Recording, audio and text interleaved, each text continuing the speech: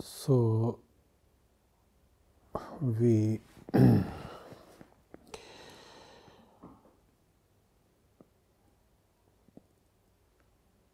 approach the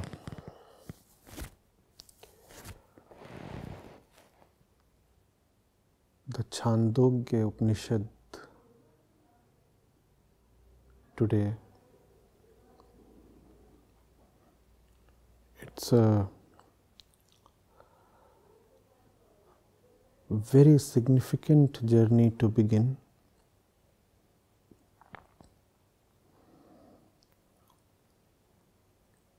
Chandogya Upanishad is one of the earliest and the most expansive Upanishads.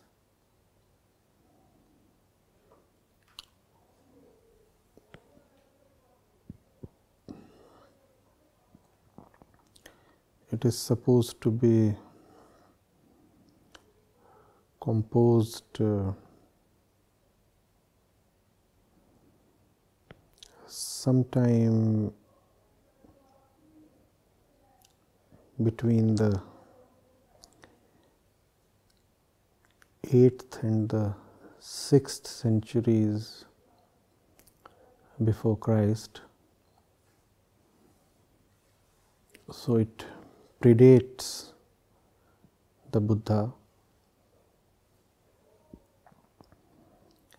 and therefore it lacks the razor sharp precision and the absolute clarity of the later Upanishads.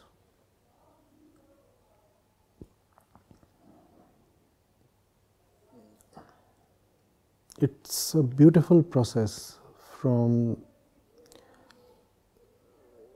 the Vedic Samhitas that started getting composed in the Rig Vedic times.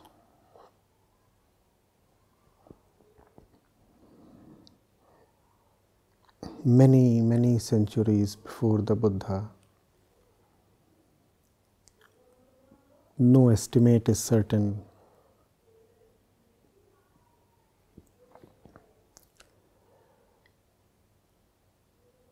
And the beginning was with nature worship mostly, an attempt to please the forces of nature, Prakriti. Indra, Marut, Agni. The very first verse is dedicated to Agni.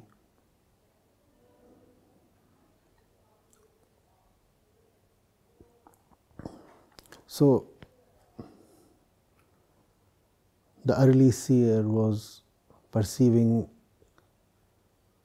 something immense and trying to come to terms with it, trying to approach it, and the beginning was in the outward direction. That something immense was firstly explored in the outer world, in the realm of Prakriti. So all the nature gods were worshipped. It is not important who was worshipped. What is important is that the inquiring mind, that beautiful mind, sensed the need to worship, sensed the fact that there is something more important and far bigger than the ego, and one needs to bow down to it. So you had fire, wind, and rain and thunder, and mountains and vegetation, all being worshipped as if an immensity is being searched everywhere possible. Where do I find that? Where do I find that? Where do I find that? And because it is the beginning,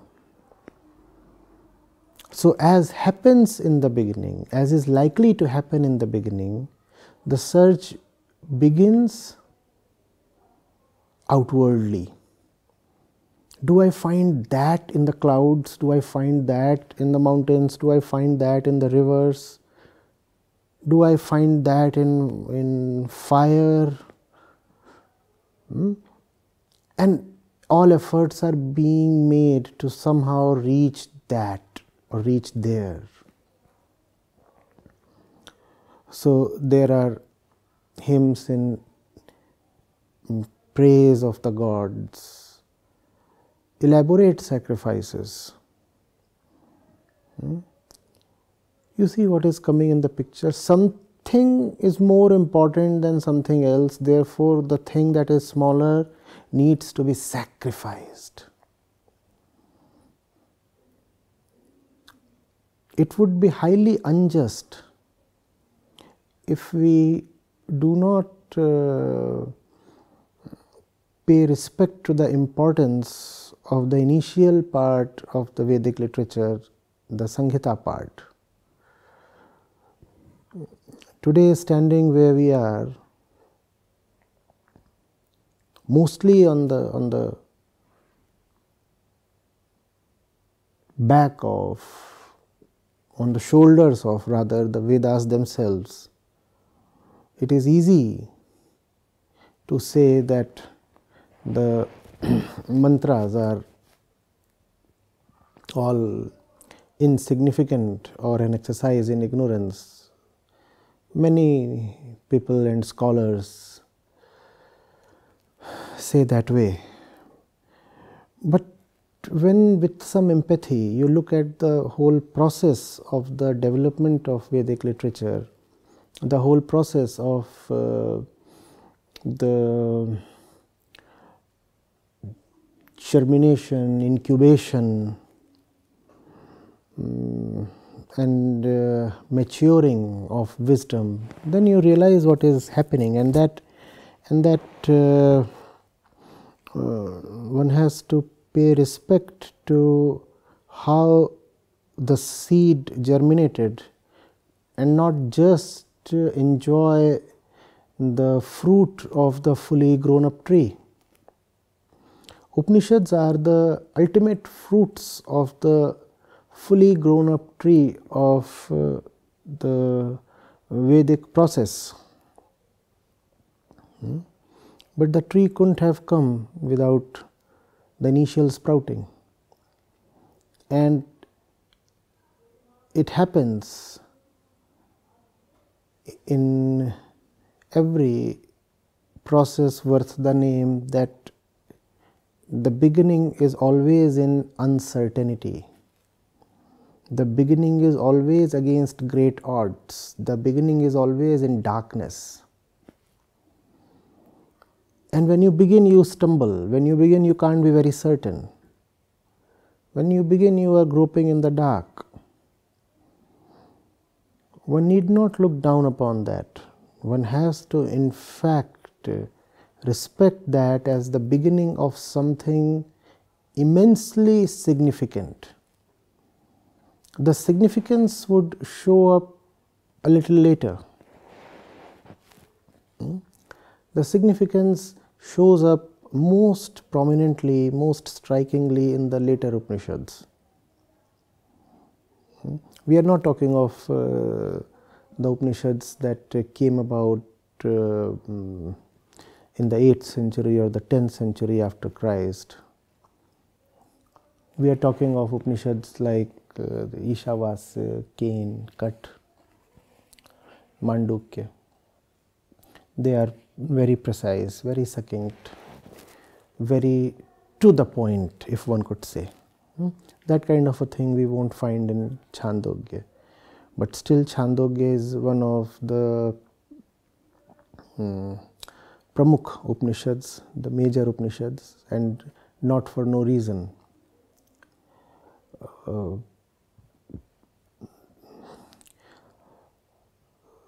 Some of the very seeds, germs of profound Upanishadic wisdom are found in the Chandogya Upanishad. Without the Chandogya, what happened later on couldn't have been possible. So there is a lot here in this Upanishad, and a lot that is not very significant from where we look at it today. But still the Upanishad holds great value, and that's the reason we would be approaching it with folded hands. We want to understand what it has in store for us, what it wants to tell and teach us. And in fact, some of the Mahavakyas, most sacred excerpts from the Upanishadic treasure, come from the Chandogya Upanishad. So it has to be seen as a work in progress. That feeling that the whole corpus is a work in progress comes to us at several places as we move through the Vedas. The Nasdiya Sukta, the Purush Sukta. You look at them and you realize that the whole thought process is about to take off. So, from nature worship, you are already going into the uncertain, the one who cannot be thought of. You are already inquiring beyond the mind and beyond the thought. So, that thing is there even before the Upanishads. And of course, when you come to the knowledge part, the Gyan Kand, it becomes even more pronounced. And in the later Upanishads, it displays its full glory, right? So the Chandogya Upanishad, as we said, is very expensive, hundreds of verses, and obviously we will not be taking up every single verse.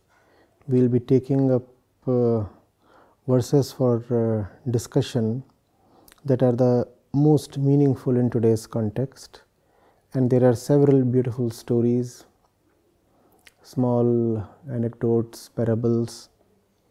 We will be going into them. But we must go through all the verses, and I'll be taking up those that I select, and I'll request the audience to bring up any verses that they find intriguing, and that way we'll have a broader selection to go into, and yes, that's the way we will proceed. But I'll again remind, you see, we have not taken up Upanishads chronologically. So those who have been with me already have the flavor of somebody like Ashtavakra, where everything is crystal clear, very sharp, very pointed, and very non-dualistic. Now, coming from Ashtavakra or let us say Kena Upanishad, you might find Chandogya Upanishad a bit scattered. You might find the core Vedantic expression a bit hazy here. I said approach the Chandogya Upanishad and also the Brihadaranyaka Upanishad when we take it up with more empathy. These two have 400, 500, 700 verses, and because you are already exposed to very clear expression of Vedantic principles, you might find things, as we said, a bit hazy here, a bit scattered, a bit amorphous. If you do that, then you have to remember that the process is as important as the end, and you have to remember that we all are people on the process, and if we ourselves are on the process, how do we disrespect a thing in the middle of the process? Chandogya Upanishad represents a thing that is shaping up, just as we represent consciousnesses that are shaping up. In that sense, Chandogya Upanishad is closer to where we are, right? So, we will approach it in good faith and respect, and here we begin with the Shanti Path, beautiful Shanti Path. Om. Let my limbs and speech, prana, eyes, ears, vitality, and all the senses grow in strength. All existence is the Brahma of the Upanishads. May I never deny Brahma, nor Brahma deny me. Let there be no denial at all. Let there be no denial, at least from me. May the virtues that are proclaimed in the Upanishads be in me. Who am devoted to the Atma, may they reside in me. Om. Peace, peace, peace.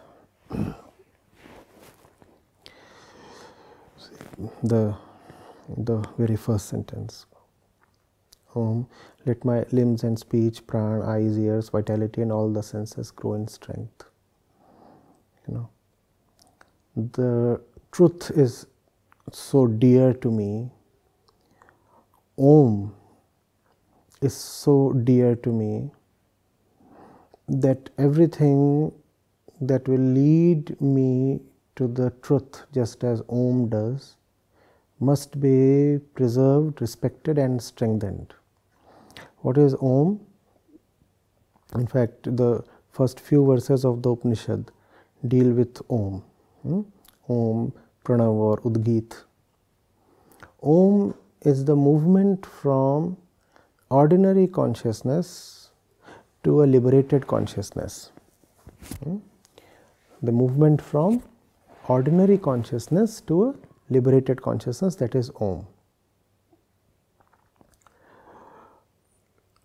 A, U and Ma, Akar, Ukar and Makar, they represent the three forms of our ordinary consciousness that we experience, and the silence after Om, the tapering off of the vibrating sound, that represents the silence that these three states so much crave for.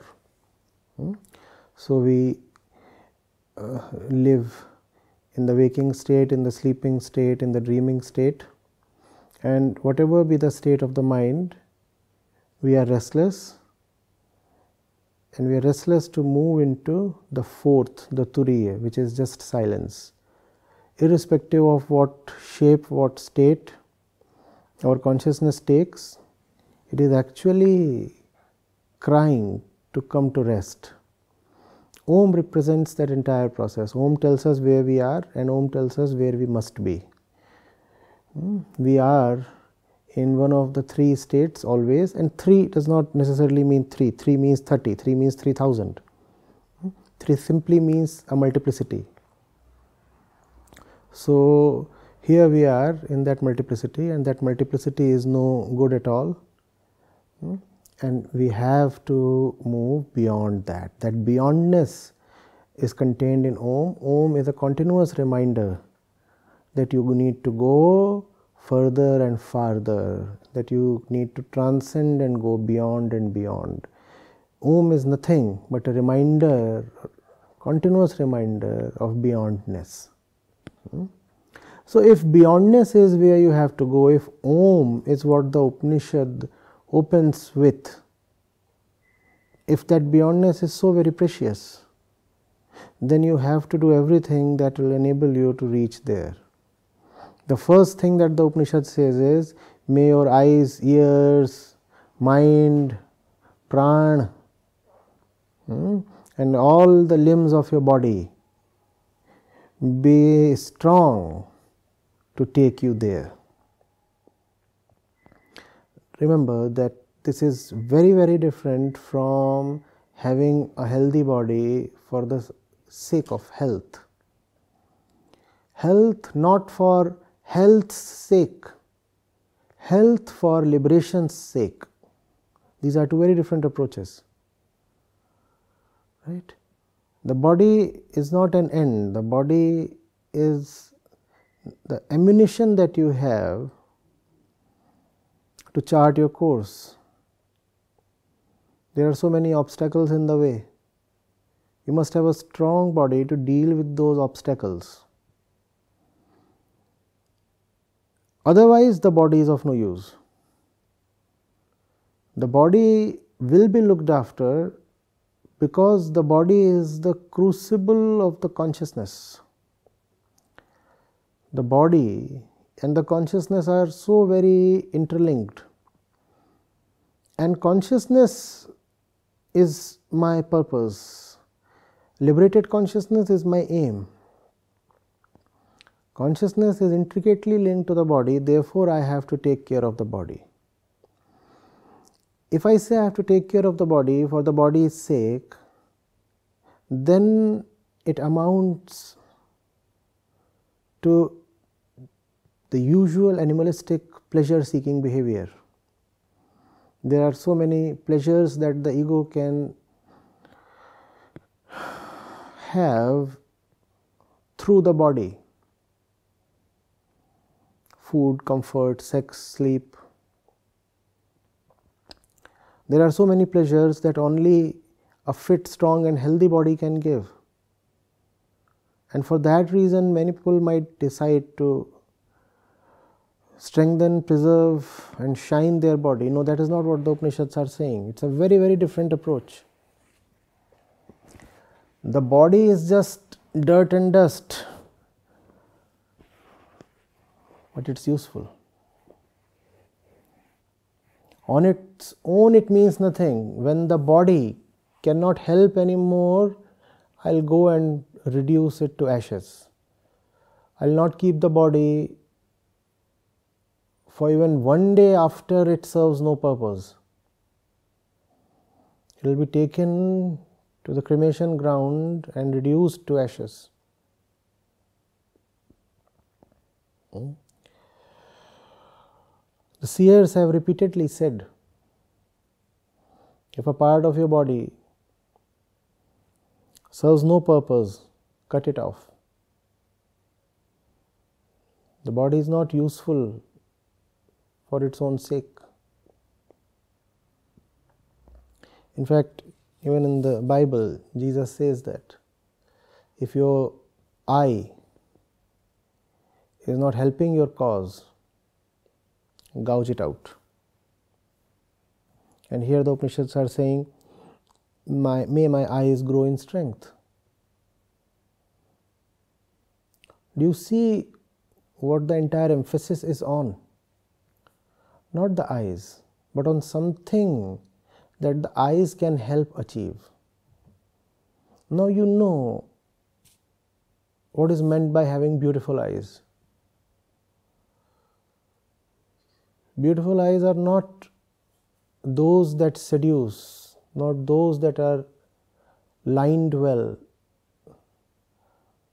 not those that have a perfect vision either.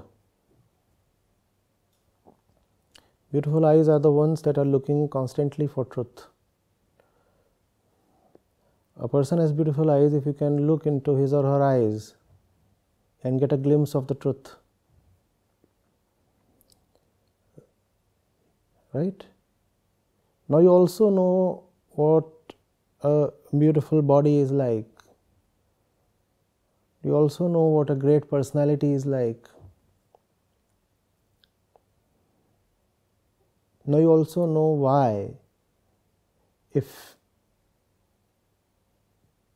you are devoted to a particular cause, then two things happen. One, the cause starts taking care of your body.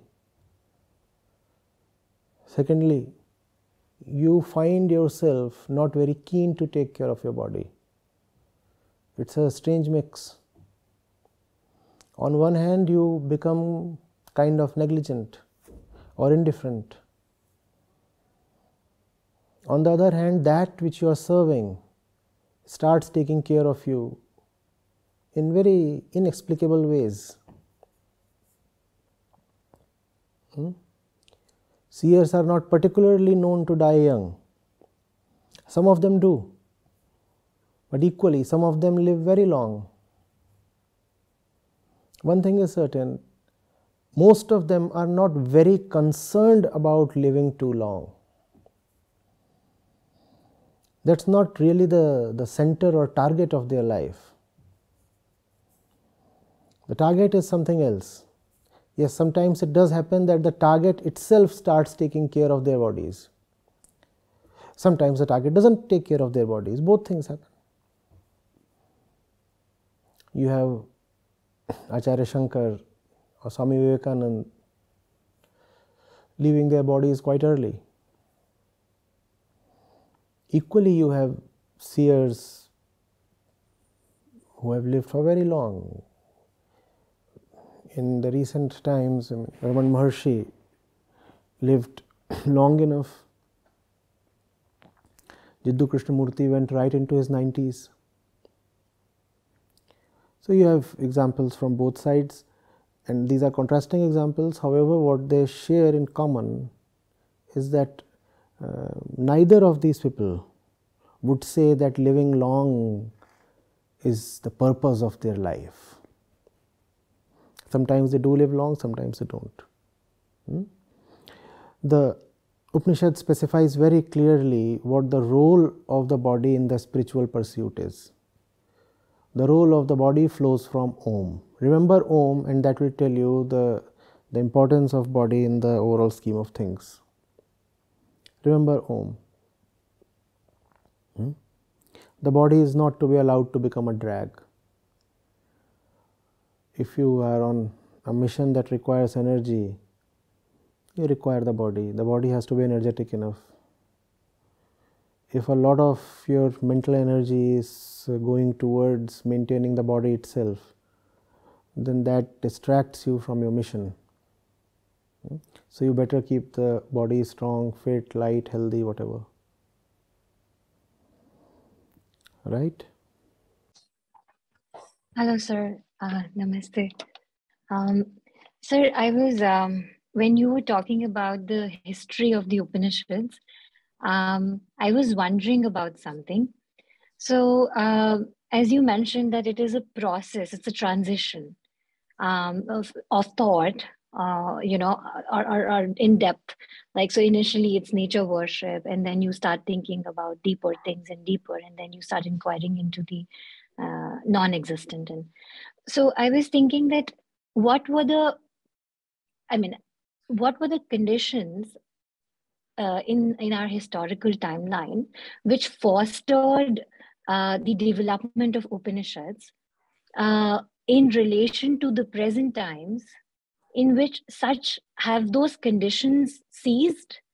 Or is it that we are carrying on with old traditions? And so why don't we have Upanishads today? Newer forms, newer versions, if they've been written over a long period of time in our history. So was it the fostering of certain particular conditions at those times? Or is it that we don't need new Upanishads anymore, so that's why they just cease to develop further? See, there are many things. All that you require for an Upanishad to come into being is genuine inquiry. Genuine inquiry without pretense. I need to know, I need to talk, I need to understand. It's as simple as that and as difficult as that. Because to have simple and genuine inquiry requires a very honest life, requires one to have paid the price for that inquiry. Things that are simple are actually the most expensive in existential terms. So yes, there is nothing that really bars the Upanishads from taking birth even today. There were obstacles at that time and there are obstacles today. It is always against obstacles that an Upanishad is born. At that time, the biggest obstacle was scientific ignorance.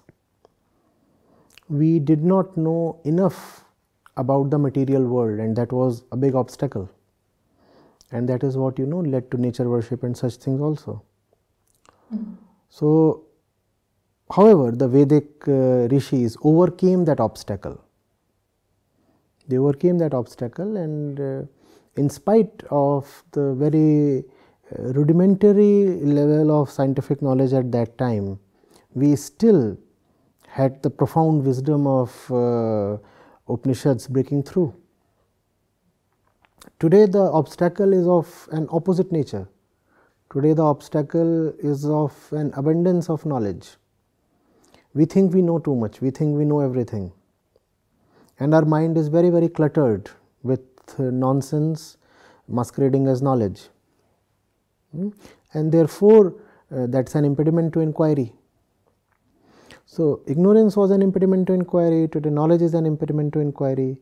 But Upanishads, we said, always are born in an environment of obstacles. So, they can take birth even today. And I'll risk saying they are indeed taking birth even today. When you, for example, read the dialogues of Raman Maharshi, how do you say they are any less than an Upanishad? Right? And there are several other works. If you, for example, read the Kabir Sakhi Granth, it's not exactly ancient, hardly 600, 700 years old, far more recent than the Upanishads, and still it is a profound Upanishad. So, Upanishads do come into existence time and again, one could say in every century. They are again and again reborn. So, that process is taking place. Obviously, there are problems, there are obstacles, but consciousness has the irreverent habit of ignoring obstacles or fighting against obstacles, and you have the mighty fountains emerging from, sprouting from, breaking out from behind massive rocks of obstacles, just as there are volcanic explosions. It's not easy for the lava to just throw itself up against gravitation into the sky like that. You have to break open the mouth of the mountain, but that's the nature of consciousness. It destroys all material and circumstantial obstacles, and that keeps happening in every age, every time, probably every century. Consciousness is not something that can easily accept defeat. It is the nature of man to attempt his fullest potential, and man will do that again and again.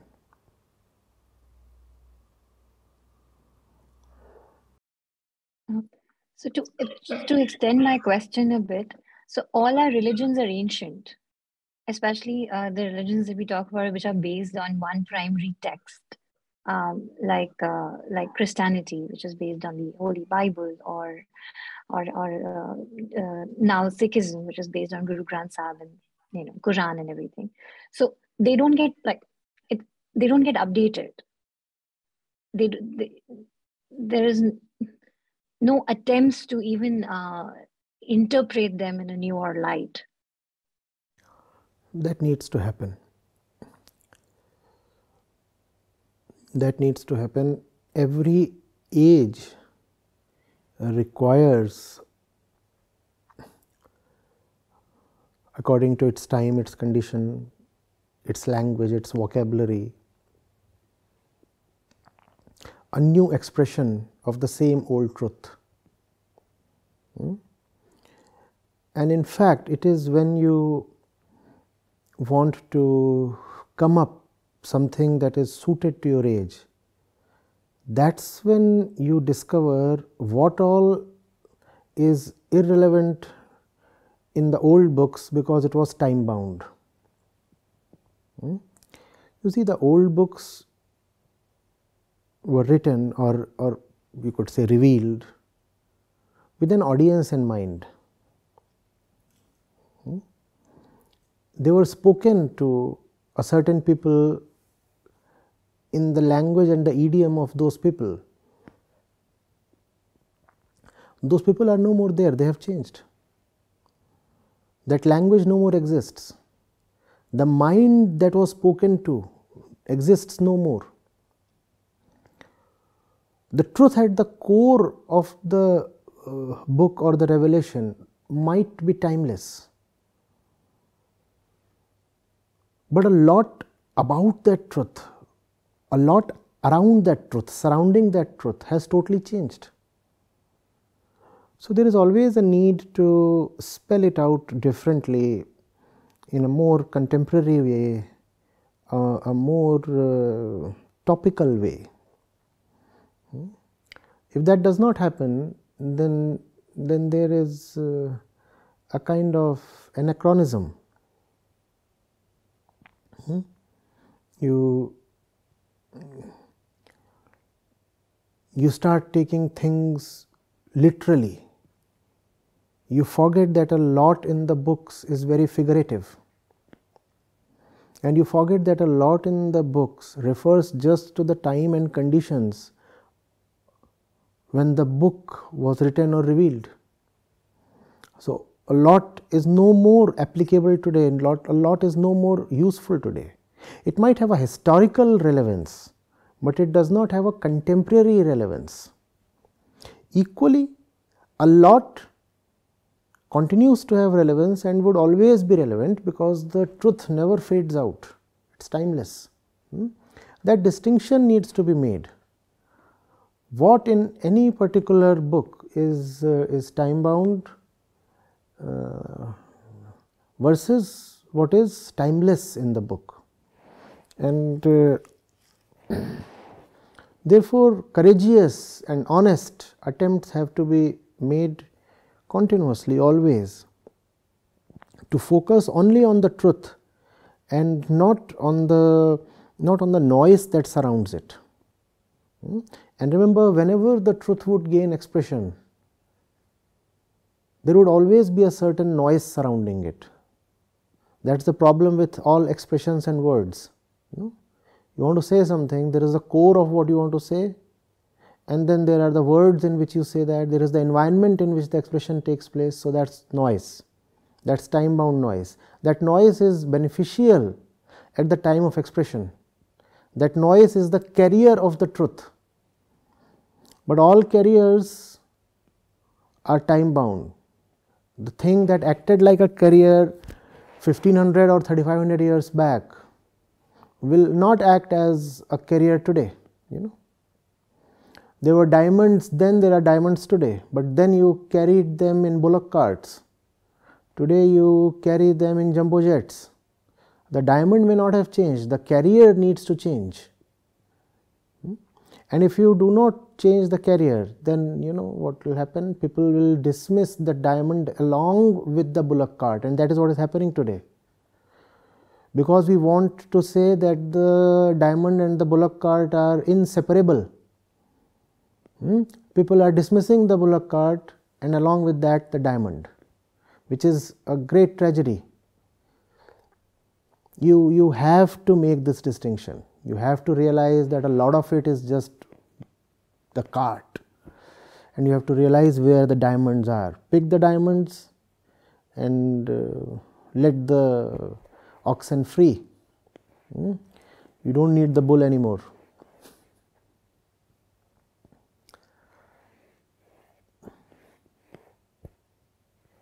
Namaste, Acharya ji. Thanks for explaining Om in such great detail, Akar, Ukar, Makar. And that reminds me one of the Mahavakyas of Upanishad, Tamsoma Jyotirgamaya.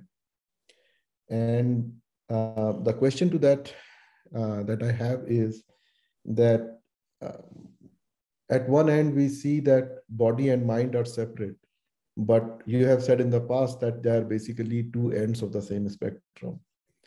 And so the body pains when you are making this flight from the waking state, the sleeping, dreaming state to the body also experiences the symptoms that we get, the symptoms of pain, for example,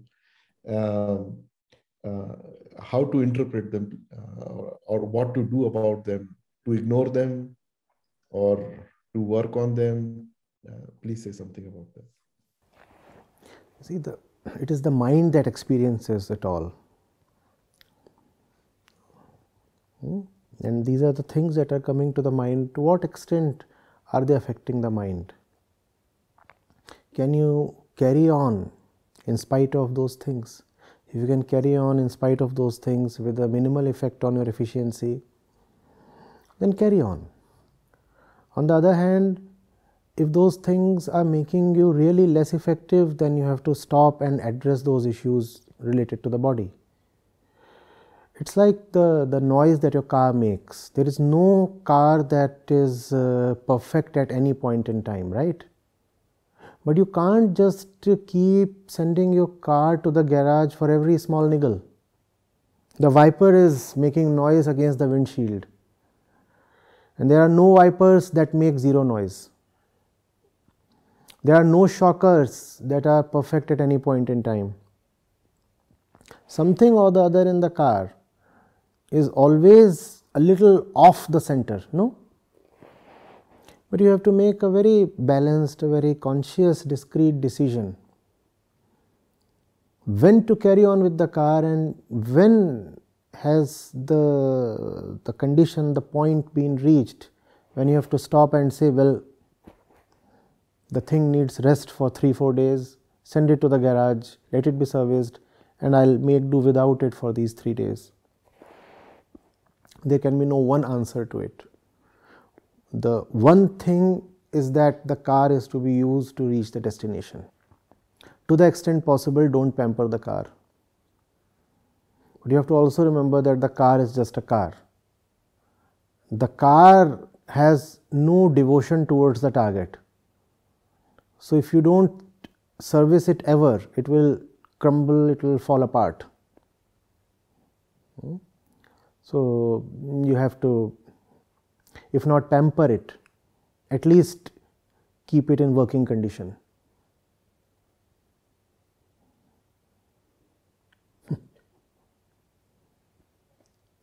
Acharya ji.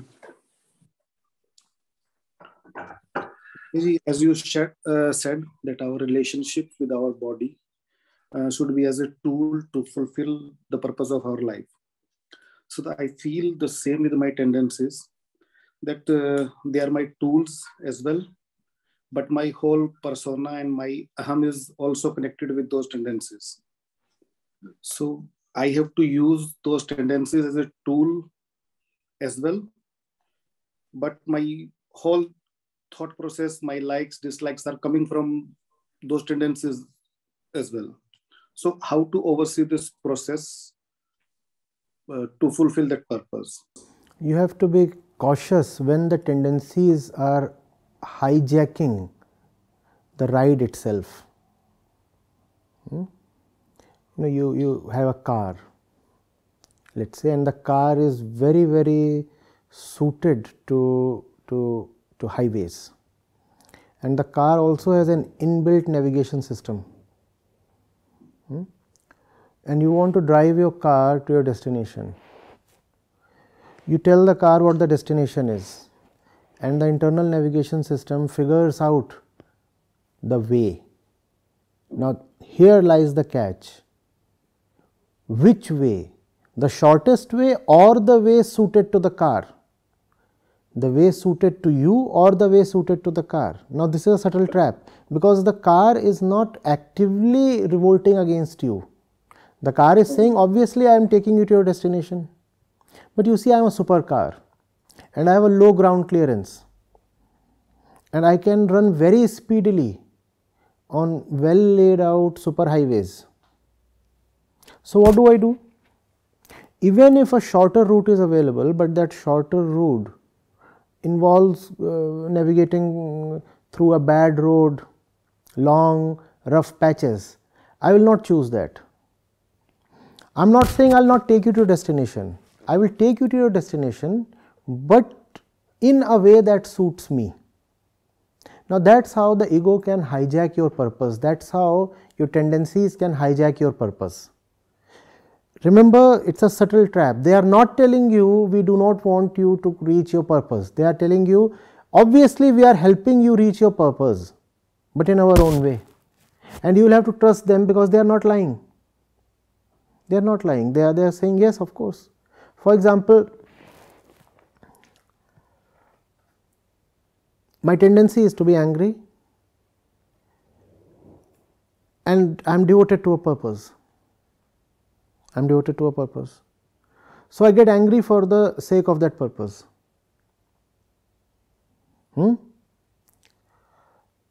Now anger is not revolting against you or deceiving you. Anger in its own place is being honest. The anger is saying, you see, I am activating myself for the sake of the purpose. I am not angry for some selfish reason, you see. I am angry for the sake of the purpose, right? And that way your anger gets a clean chit, a green signal. I am angry for the sake of that. But then if you look at things and how they pan out eventually, you might figure out that it was good old Maya playing herself out in a very subtle way. Anger expressed itself and the purpose suffered. Though at the time of the expression of anger, what was the alibi of the anger? I am not doing it for my own sake, I am not being selfish. I am doing it for the sake of something higher than myself.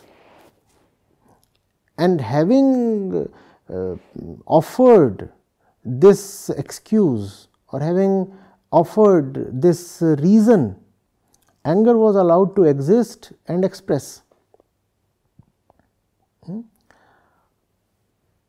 It's a very tight kind of a rope walk. On the other hand, we have no option except to use our tendencies, because that's all we have. We cannot have a second body, we cannot have a second brain, we cannot have a second birth, and we are born with a lot of things in this body, in this birth. So that's all that we have. So on one hand, That's what we have to make use of. On the other hand, we have to remember that these tendencies have a way to hijack the whole ride. It's a special car that can hijack the journey. You thought you are using the car to reach your destination.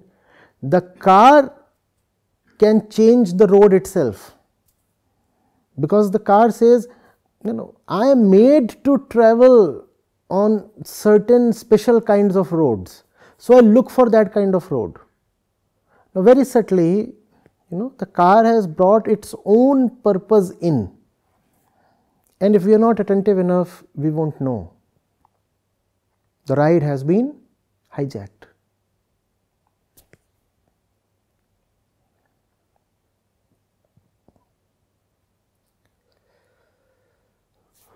Caution. You have to use it without allowing it to use you. And just as you have your intentions, she has her own intentions. You want to use her, she wants to use you. Needless to say, who wins more frequently?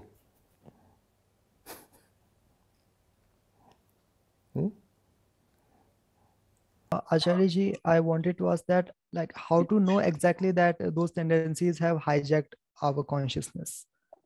What is the sign of that? If you are attentive, you will know whether you are moving closer to your target or drifting away from it. The car has stolen the ride. You are not the car. You must know where you want to go. The car has its own purposes. You must have your own and remember them. No, Acharya. Yes. So my question is from what we started the session with in the beginning. You mentioned that it is not important who was worshipped. It is more important that the inquiring mind felt the need to worship. So I want to ask a little bit regarding that this process. Was this a process which led a purely physical consciousness from an animalistic consciousness to a point where it needed felt the need to worship? Was it a gradual process, or was there some kind of a moment, sort of a eureka moment or something, where the mind felt the need to worship? There are lots of eureka moments. There are lots of eureka moments, not one eureka moment. You see, it's almost like the quantum model of the atom. So there is one particular orbit the electron is in, and then it gains energy, gains speed, and then comes a point when it jumps off to the next orbit. There is a quantum leap. That's what you are calling as the eureka moment, right? It's a discontinuity. It's not something incremental or gradual. There is a sudden change in orbit. N is equal to 1 becomes n is equal to 2, and that's not the end. Then there is a further increase in restlessness, and the electron gains more energy, and then off to the next one, and then the next one. So on one hand, the gain in energy is a continuous process. On the other hand, the eureka moments are definite and discrete. They are not continuously happening. There are a lot of them, they are very frequent, but it's not as if they are happening every moment. Maybe there can be a eureka moment one every week, or one in 7 years, or one in 70 years, right? But the process of inquiry is continuous, just as the electron is constantly orbiting the nucleus. And then suddenly, one day, one moment, there is a jump.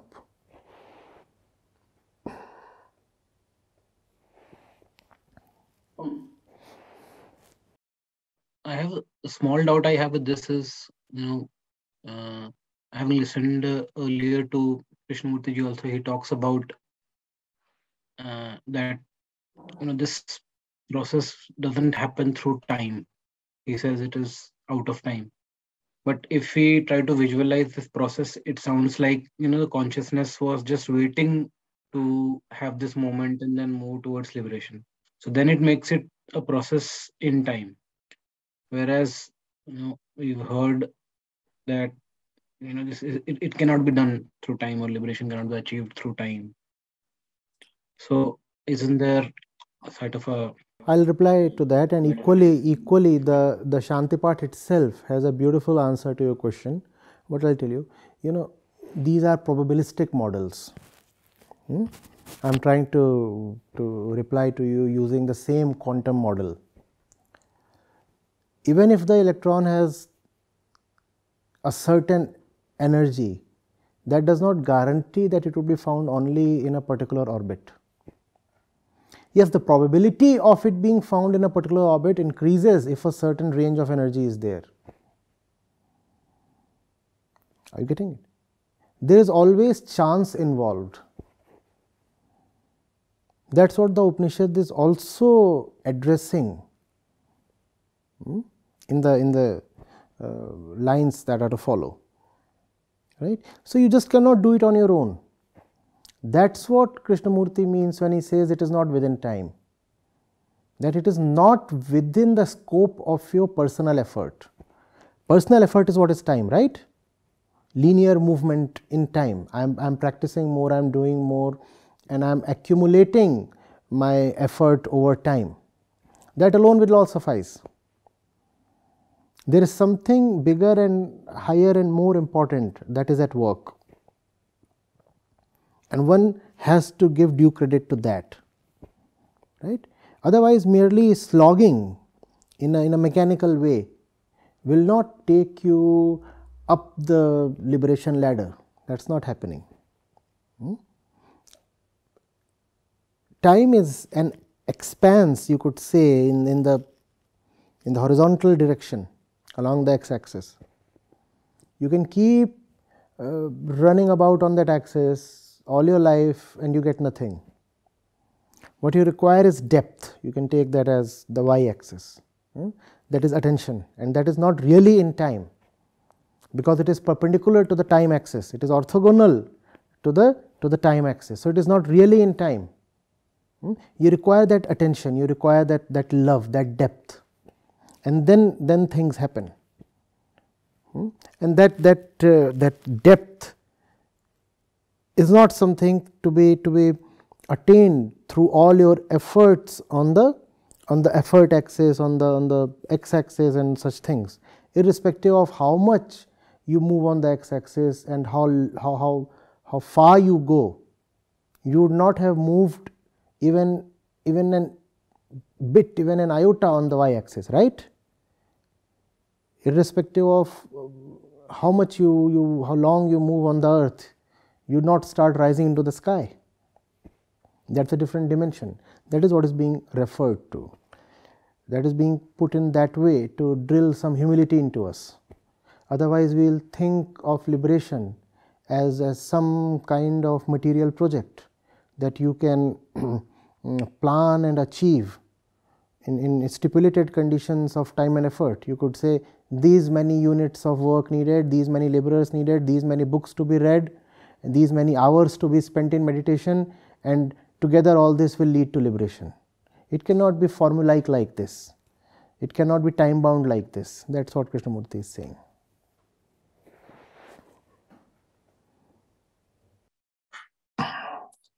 Is that where, Acharya, grace also comes in? Did we say that? That exactly is grace. That exactly is grace, and that's what the lines are waiting for.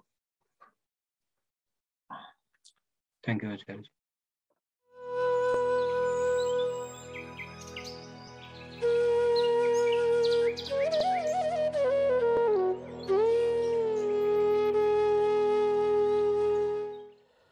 All existence is the Brahm of the Upanishads. You see, why does this line need to be said? All existence is the Brahm of the Upanishads. Because that's not what we feel like saying. Nobody feels like saying that the tasty, delicious thing in front of him is just Brahm. It's so anticlimactic. It's so disappointing. It's so discouraging to the ego itself. The senses will say you are being so tasteless. Something alluring, something tempting, something beautiful or something frightening is there, and you are just saying it's the Brahma of the Upanishads. Because we cannot say that, that's why the Upanishads are saying that. Because we do not say that, and because we suffer because of not saying that. So the Upanishads are reminding us to say that all this that you are seeing is not what you think it is. Forget the attraction, forget the scare, forget the temptation or the fright, forget your opinions, likes, dislikes. That's what Brahm stands for. Forget what you think about things. Forget what you think about yourself. All this is not what you take it to be, and that is euphemistically stated as all being Brahm. So Brahm is just a euphemism for things not being what they appear to be. Right? So when you want to say, oh, this is not what I think it to be, you could in other words put it as, this is Brahm. When you are cheated by the word, you could just say Brahm, because it has just been exposed to you that things were not what you thought them to be. So in that moment of candid realization, you just say Brahm. What does that denote?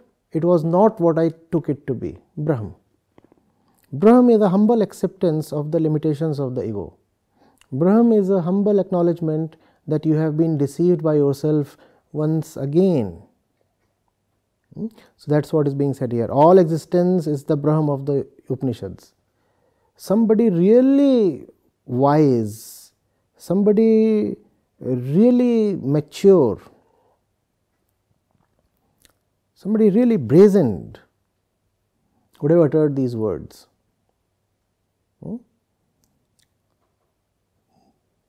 This is not what it pretends to be. Why say so many words? Just say Brahm. Brahm is some kind of an acronym. Brahm. Brahm. The wise mind, the attentive mind comes upon the futility of it all, the inconsequentiality of its all, and just says Brahm. Brahm. Brahm simply means not what I take it to be. I am not real, how can my perception be real? Why say so much? Simply say Brahm. Brahm. So all existence is the Brahm of Upanishads. Existence is not intent on cheating you. Existence is your own creation and you are your own enemy.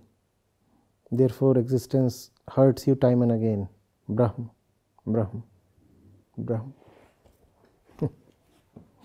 Look at your own face in the mirror and just utter Brahm.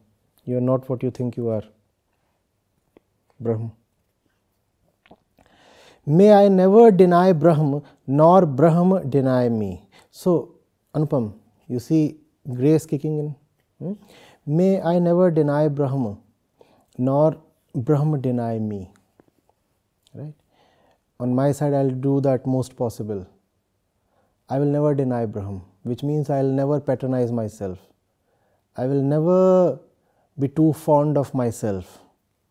I will never say it exists because I think it does, or it is true because I insist it is. No, none of that. All that is just too ludicrous. All that vanity has never helped me in the past, never helped anybody, is unlikely to help ever again. So, may I never deny Brahm, because I have a deep-seated tendency to deny Brahm. Had that tendency not been there, there was no need to pray against Brahm denial. But everything within me wants to deny Brahman. What does that mean? Everything within me is actually in support of, in very active, very vocal support of itself. The eyes are saying the things exist as they look because we look at them that way. Things exist as they look because we look at them that way. When I say eyes, I mean eyes plus the mind. The eyes by themselves do not say anything. The ears say, but the voice was mellifluous. So the singer has to be good. I love the singer. Every bit in our being has a tendency to construct, manufacture truths of its own. We are ultra confident people, never in doubt. We think we know it all. And the moment we say we know it, we are actually denying Brahman. And that's why the sage prays, may I never deny Brahman, because that's what I anyway do every time. I deny Brahman. I don't want to do that. I don't want to deny Brahman. I don't want to deny Brahman. And then comes the prayer in absolute helplessness. And may Brahman never deny me. Because I know my limits. I may say I do not want to deny Brahman, but I know how powerless I am. I also know, truth be told, how cunning I am. I work against my own prayers. Even when I am praying to always acknowledge Brahman, I am actively at work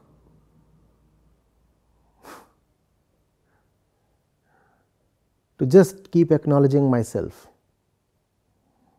I know the kind of funny chap I am. Therefore, I leave it to Brahman to save me.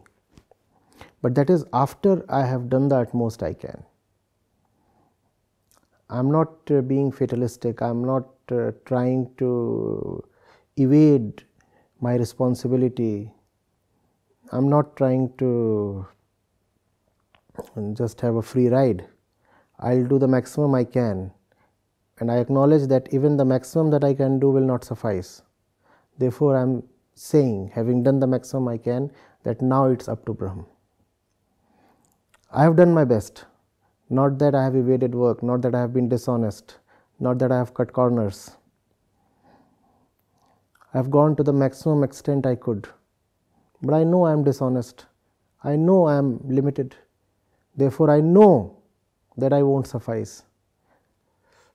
I know that when it comes to the grand and final project, my own particular personal efforts are bound to fail.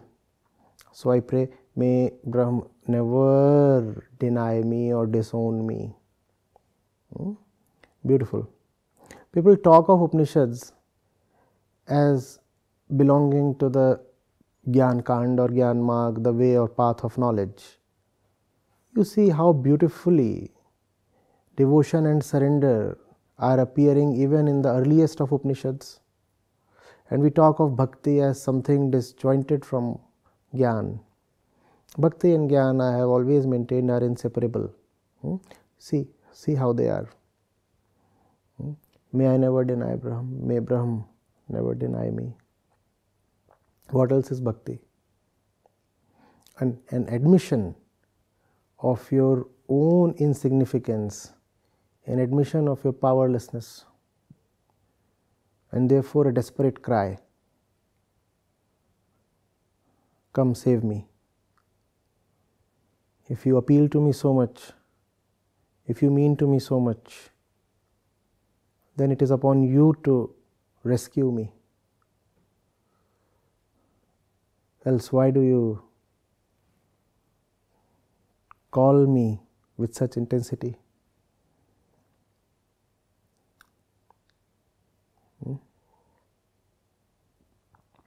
Let there be no denial at all. Let there be no denial, at least for me. Beautiful. So poetic. The sage says, let there be no denial, and then realizes, oh, it's a bit of a slip of the tongue. Says, how do I control what Brahma does? How do I control the Almighty? So I'll just limit myself to my province. And I'm saying, let there be no denial, at least from me. Who am I to decide what will happen from the other side? Let the other side take care of itself, because the other side is anyway wiser than me. Who am I to dictate terms to that?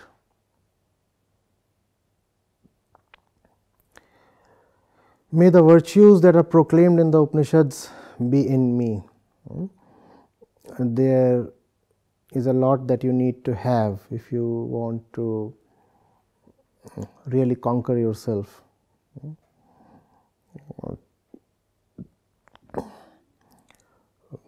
Later on, Acharya Shankar put that in a very systemic way. But even before he did that, 1,000 years later, those virtues are found scattered all over the Upanishads. Sham, Dam, Titiksha, Uparati, Vairagya, Mumuksha. This is what one needs to tread on the path of liberation. The seeker is asking for those qualities, those virtues. Let them be in me. May I know how to fight against myself. May I know how to douse my inner fire, Sham and Dam. May I be detached from the external world, Titiksha and Vairagya. May I be able to survive in whatever conditions the world throws at me, Titiksha. May I be inward looking, Uprati.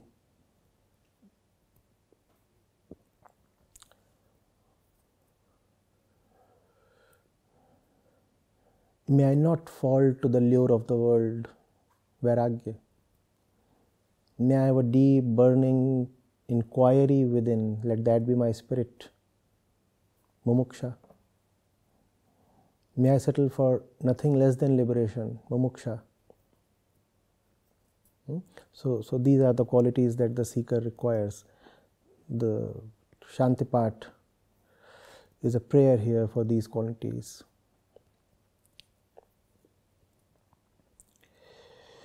May the virtues that are proclaimed in the Upanishads be in me, who am devoted to the Atman. What does it mean to be devoted to the Atman, to Atma?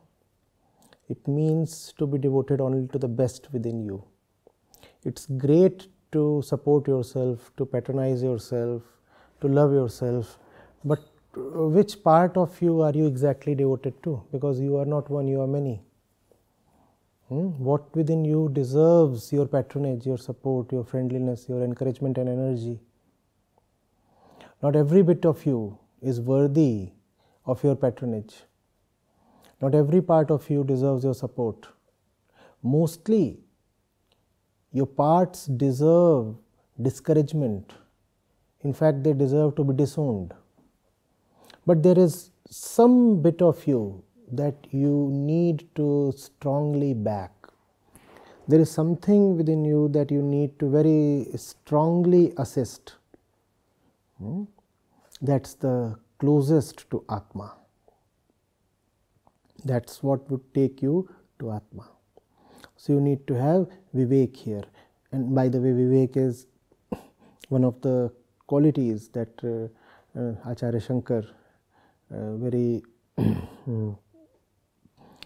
strongly talks of as a qualifier in the seeker. You need to have Vivek. So Vivek is needed not only with respect to the external world, what is it to be chosen, what is to be discarded. Equally, you require Vivek when it comes to your inner world. Which thoughts do you energize? What do you put down? What feelings are worthy of protection? which feelings are just worthless. What in your life is to be preserved at all costs, and what else is there? Useless, needless drain of energy and resources. Why not just throw it away? Figure out the diamonds in your life. Secure them, preserve them, patronize them, worship them. And you can do that only when you conserve your energy from all other places.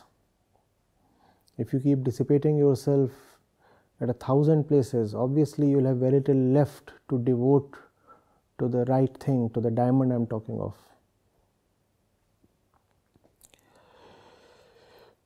Me, who am devoted to the Atma, to the ultimate, to the best possible, may they reside in me, may all those virtues reside in me.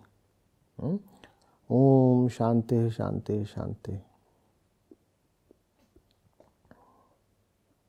Om we have already talked of, then Shanti Shanti Shanti, three kinds of inner restlessness or turmoil or inner feverishness the Upanishads refer to: Adhibhautik, Adhidevik and Adhyatmik. So they say we are restless for three reasons, and therefore the threefold recital of Shanti. Shanti is uttered 3 times, not without reason. Adhibhautik troubles are material troubles that you know to be material. For example, you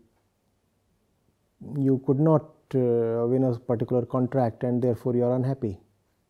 You very well know why you are unhappy, because you could not win the money that was involved there. So this is an adhibhautik problem. Purely material. Purely material. You wanted something, you didn't get it, you are upset. That's adhibhautik tap, adhibhautik jor, adhibhautik feverishness. And then there is adhidevik. Adhidevik troubles are material too, except that here you do not know that they are material troubles. You take them to be emotional, or you take them as mystical or something. You are upset for a material reason, but in absence of self-knowledge, you do not know exactly what the material reason is. Your mood is off. You are feeling a certain anxiety, or you are depressed or whatever. And somebody asks you, what exactly are you so anxious for? And you cannot put your finger on it. You do not really know. So then you call it as adhidevik tap. Adhidevik. Oh, it is circumstantial. It has been sent down from the gods as a curse. Adhidevik. It's coming down from there. So it's not really coming down from there. It's a very material thing. In the Upanishadic times, adhidevik troubles also referred to prakritic things like excess rain or drought or let's say an earthquake. So these things. So these are the things you can find no plausible reason for, but they are there. They could be things like earthquakes or droughts, or they could be things like an inner depression you do not know the reason of. So, but however, whatever it is still material. It is still material. So the Shanti part is saying, may I be relieved from adhidevik troubles as well. And then comes the third prayer for Shanti, and this one is for peace against adhyatmik tap, adhyatmik troubles. Now this is interesting and important, because this indicates the the qualifying criteria as well. Qualifying criteria for being worthy enough to go into the Upanishads. So when you have adhibhautic trouble, then it's for some material reason. When you have adhidaivik trouble, it is for some unknown material reason. And when you have adhyatmic trouble, it is for an existential reason. There is really no particular material reason. There really is no reason. It's just that you are not okay with being as you are. You are not okay with existence itself. It's not that you are upset with something particular in existence. You are not all right with existence itself, and that is adhyatmic trouble. This is the kind of trouble that a Gautam Buddha would have faced in his palace. Not that the wife is not beautiful enough or mannered enough or devoted enough. Not that he wanted a daughter and got a son. Not that the palace is not big enough. Not that the kingdom is not wide enough. None of these problems. Everything is all right. Still there is a restlessness. Now that is adhyatmic trouble. That is adhyatmic trouble. There are very few people who really have adhyatmic tap. Mostly we have adhibhautik and adhidaivik. Blessed are the ones who start having adhyatmic tap. Everything is all right. Not that everything is at the maximum. Everything is all right in the sense that things are not troubling you anymore. There is something else that is troubling, and that something else is very difficult to take care of. You have tried everything, and things don't work when it comes to that particular kind of trouble. And that is adhyatmic restlessness. Only when there is adhyatmic restlessness do the Upanishads become meaningful to you. Because if your restlessness has to do with the material, then you may go and obtain the desired kind of material, and your restlessness would be taken care of for a while. Only when your restlessness has nothing to do with material that you realize that further material pursuit would be of no help. That's when you are forced to turn to Vedanta and wisdom. Om Shanti Shanti Shanti.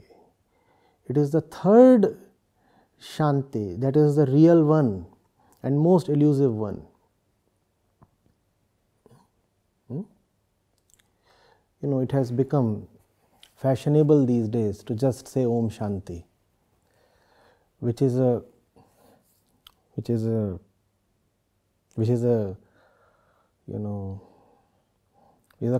thing of a comedy had it not been so tragic.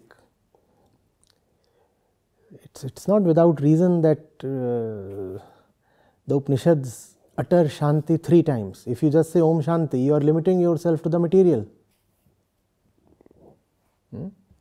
You are saying, may all my material grievances be redressed. Om Shanti. And what about Shanti and Shanti, the other two? The really higher kinds of troubles. You have totally overlooked them. Is that purely a coincidence or is it by design? So do not try to take shortcuts when it comes to the Upanishads, at least. If something is uttered 3 times, the number 3 has some significance. Without understanding Vedanta, do not try to appropriate Vedantic parlance. Otherwise, you will be making a joker of yourself.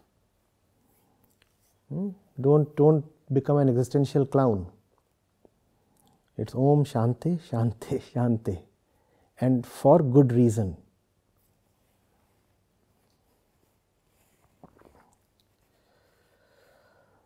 Yes. Yeah, Namaste Acharya. Am I audible? Yes, you are. Yeah. So when you mentioned that Brahm is nothing but when you mistake something for something else. So it is not that thing and you got mistaken.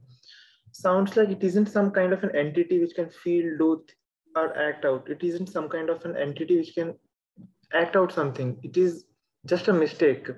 So if it is not an entity like a god or something, then why is in the next line it is being mentioned, let not Brahman forget me, as if, because deny me. Deny is an action verb denoting action. Is it just a poetic expression of the Rishi or something else? Just as you use Brahm in the first place to indicate and remember your own helplessness, similarly Brahm has been used in the second expression too. When it is said, let Brahm not deny me, what it means is, I remember that the entire strength of my effort will not suffice. Just read it as saying, I will not suffice. Because I will not suffice, so I am praying somebody else to take care of me. Now that somebody else is obviously not an active entity. But when you say, let Brahm take care of me, what you are saying is, I am not sufficient to take care of myself. It has to be read that way. The Upanishads have to be read in a very special way, the way of denial, the denial of the ego. But because the ego does not like to hear itself being denied again and again, therefore Brahm has been used some kind of a method to deny the ego. Instead of saying not ego, you say Brahm. Because who is the recipient of these words? The ego itself. If you repeatedly tell the ego, not ego, not ego, not ego, it will get infuriated and bored and run away. So instead of saying not ego, you say Brahm. Right. So, but however, that is not to be taken as Brahm being some kind of a formed or active entity with a will, with a choice or anything. Brahm is just something figurative. Brahm is not something that exists. So when it is said all existence is Brahm, what does that mean? All existence is not ego, meaning it is not what I take it to be. That does not mean that it is something in particular. That does not mean that Brahm is something you can conceptualize or think of, or Brahm has something name, form, or Brahm is unable, or Brahm is amenable to description. No, none of that. So aren't we moving very close to atheism here once we say that Brahm is not an entity or is not a god? Aren't we moving very close to atheism here then? You are moving close to the true self. You are denying the ego. What are you denying? Ego. Now if your God comes from your ego, then you are denying God as well. But do you want to take ego denial as atheism? No. You are denying the ego to affirm the truth. However, you are very right in a very ironic way. Most of the gods that we worship as human beings are nothing but reflections of our ego. So it is not incidental that when we deny the ego, we end up denying the gods also, because those gods are anyway just a reflection of the ego. So true theism will look very much like atheism, because true theism will involve denying everything false. You will have to deny the ego, and therefore you will have to deny all the gods that man worships. It's irrespective of whether you worship one god or many gods. There are streams that say we worship just one god. There are people who say, oh, we worship many gods. So all those things, irrespective of the number of gods, the fact is our gods are just reflections of who we are. And when you want to negate the ego, all your gods also disappear.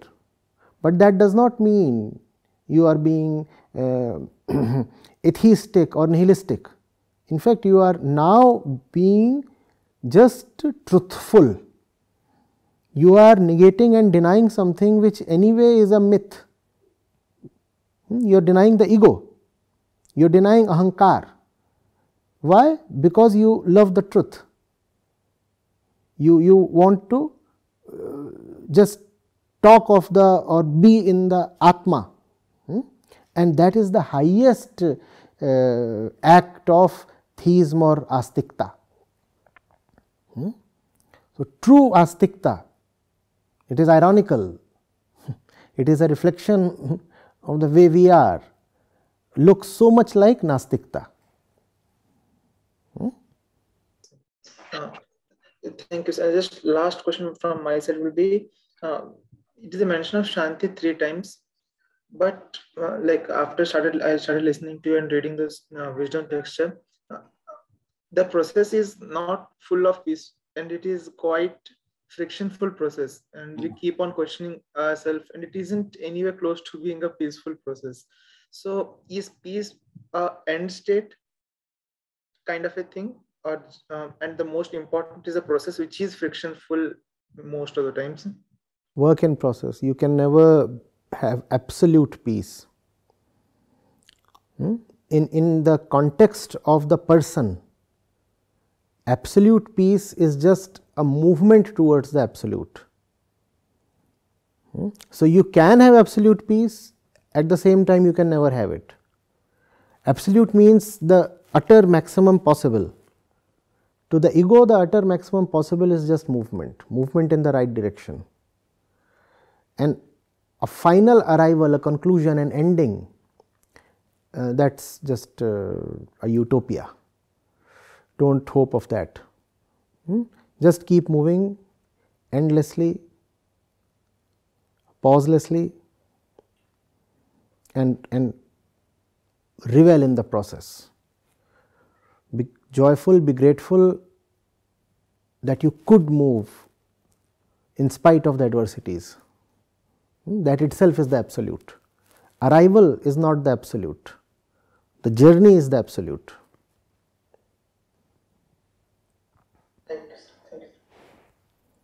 When we say that we are not seeing the things as they are, like the way they were meant to be, and then we have to say it as a Brahma.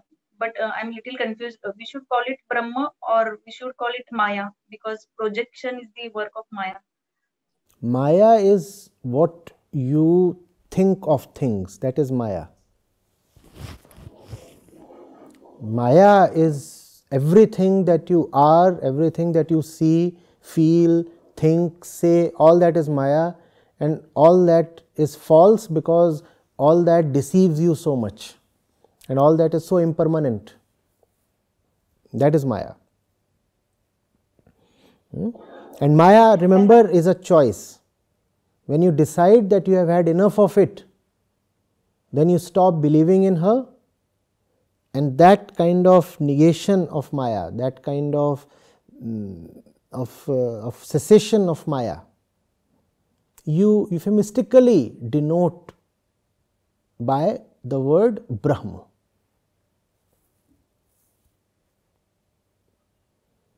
And Acharya, one more thing, as we have heard that the whole spirituality is about distancing ourselves from the doer, that is ego, I think. So how to practice that in our day-to-day life? Be more assertive against the doer. The doer does not seek your permission, does it? Tears just well up, your eyes are flooded, anger arises and your cheeks are flushed with blood. There are instinctive reactions, one falls in love as well. So many things happen without your permission. Learn to be more assertive against yourself. Ask yourself, such a thing is happening in my inner world. Is it happening with my consent? Why can't I be the ruler of my inner universe? Alright, I cannot be the queen of the world, but why can't I rule even my inner world? Why must I have feelings I have not sanctioned? Why must uninvited thoughts rule over me? They may come. I may find I have no control over their arrival.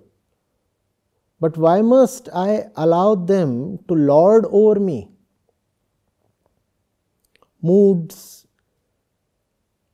thoughts, impressions, aversions, all these things, that's what we live in. No?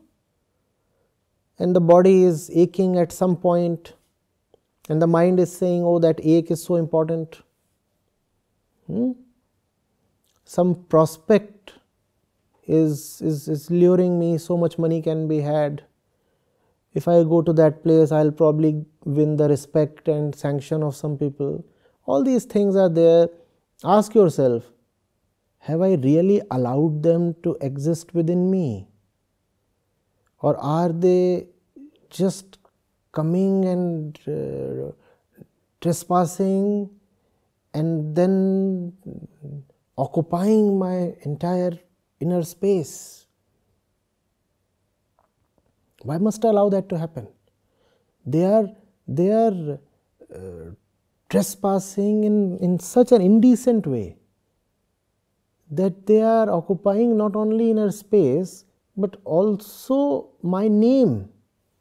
They have hijacked even my core. Somebody has barged into your house, and not only has he stolen the things inside your house, the scary thing is he has stolen away even your name. He came in, he occupied your kitchen, your bed, your things, your money, your thoughts, your emotions, and also your name. You start saying, I am angry. But anger never took your permission. How come you are angry? I am sad. But sadness never asked for your permission. How come you are sad? Such an intruder this sadness is. And very sly intruder. You do not say, oh, I am Chitra, and sadness is trying to barge in.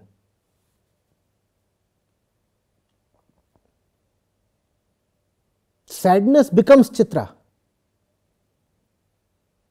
Look at her slyness. And she never, remember again, asked for your permission. So practice this. Practice this. We are so touchy about our freedom when it comes to the world. Somebody comes and tries to dictate a few things to you, and you just react. No? How can you tell me what to do? Your neighbor comes and he tells you should paint your gate blue, and you'll not like that. You'll say, who are you to tell me how I should paint my gate? But when it comes to the inner world, we are not at all sensitive to freedom. We are utter slaves in our inner world, and we have no spine to rebel against this sorry state. So practice that. Practice that. Thank you. So earlier we were talking that you said in the context of worshipping the Atma that it's about worshipping the highest in ourselves. And in that context, you said that there are certain tendencies in ourselves that we have to not empower or side with, and something that we have to empower. And I was reminded that there was some session earlier where you said that the false survives by calling a part of itself as the truth. And I was thinking that how to reconcile this kind of a contradiction, because I see that there's a difference in context, but I think I'm not getting the exact, yeah. No, there's a gang of very accomplished robbers in the town. What do? They dress up as policemen and they knock at your door and they say, police. Right? The false dressing up as the truth. Right?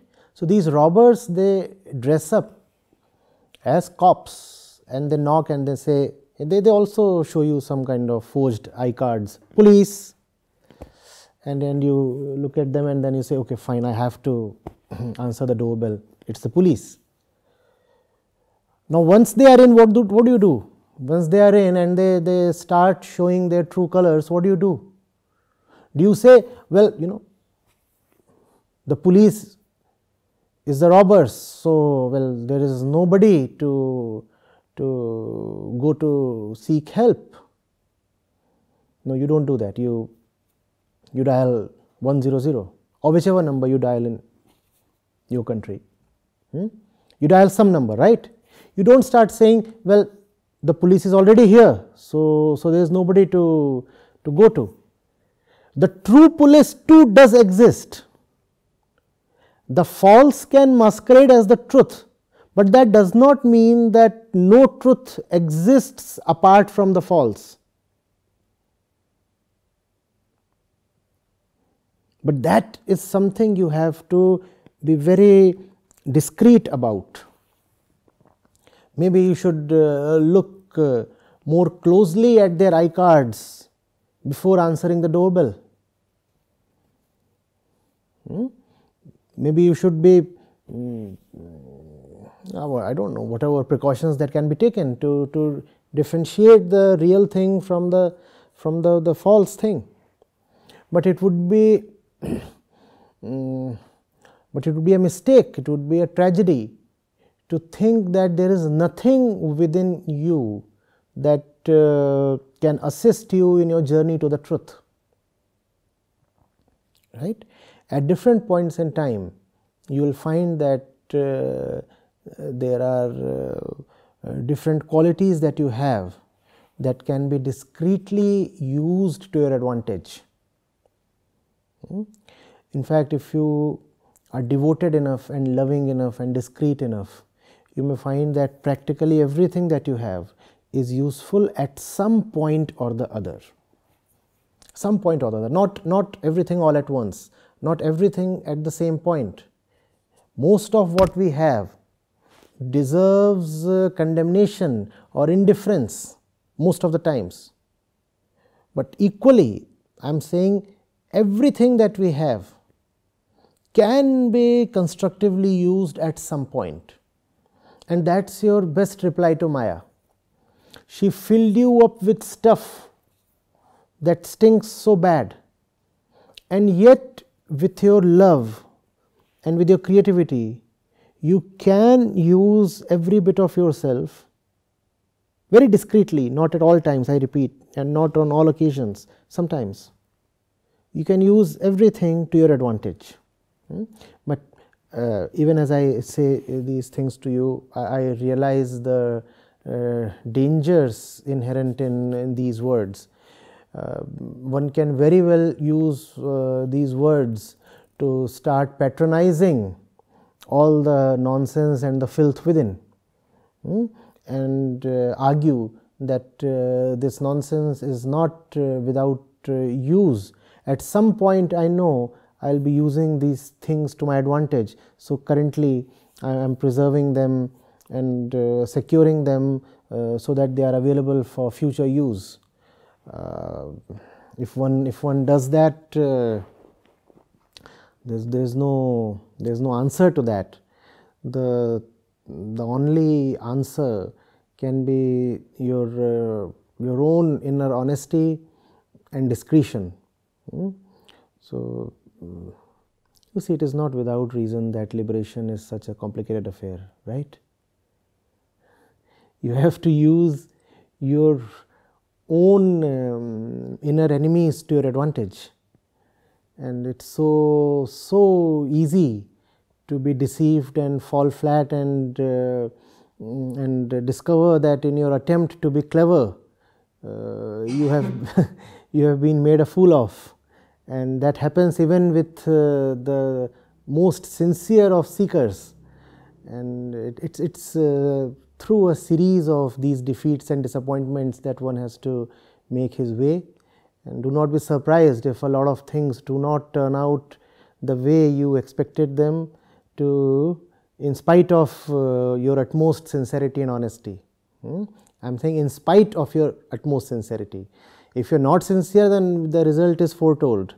But even if you are sincere, be ready for setbacks, and just keep getting up and trying all your life.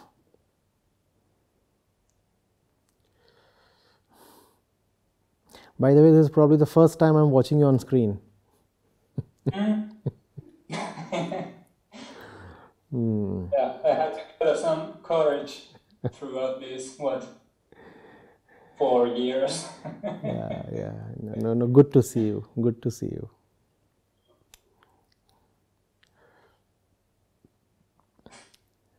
And thank you. Thank you as well. Acharya ji, may I ask my question? Yes, please. Means knowing Brahma is only a journey which does not have any, means the destination is at infinity and we cannot reach the destination, but we have to follow the journey. You reach the destination through your disappearance. But that's just a heavy word. You could say the purpose of life is to keep approaching Brahma without ever claiming that you have arrived.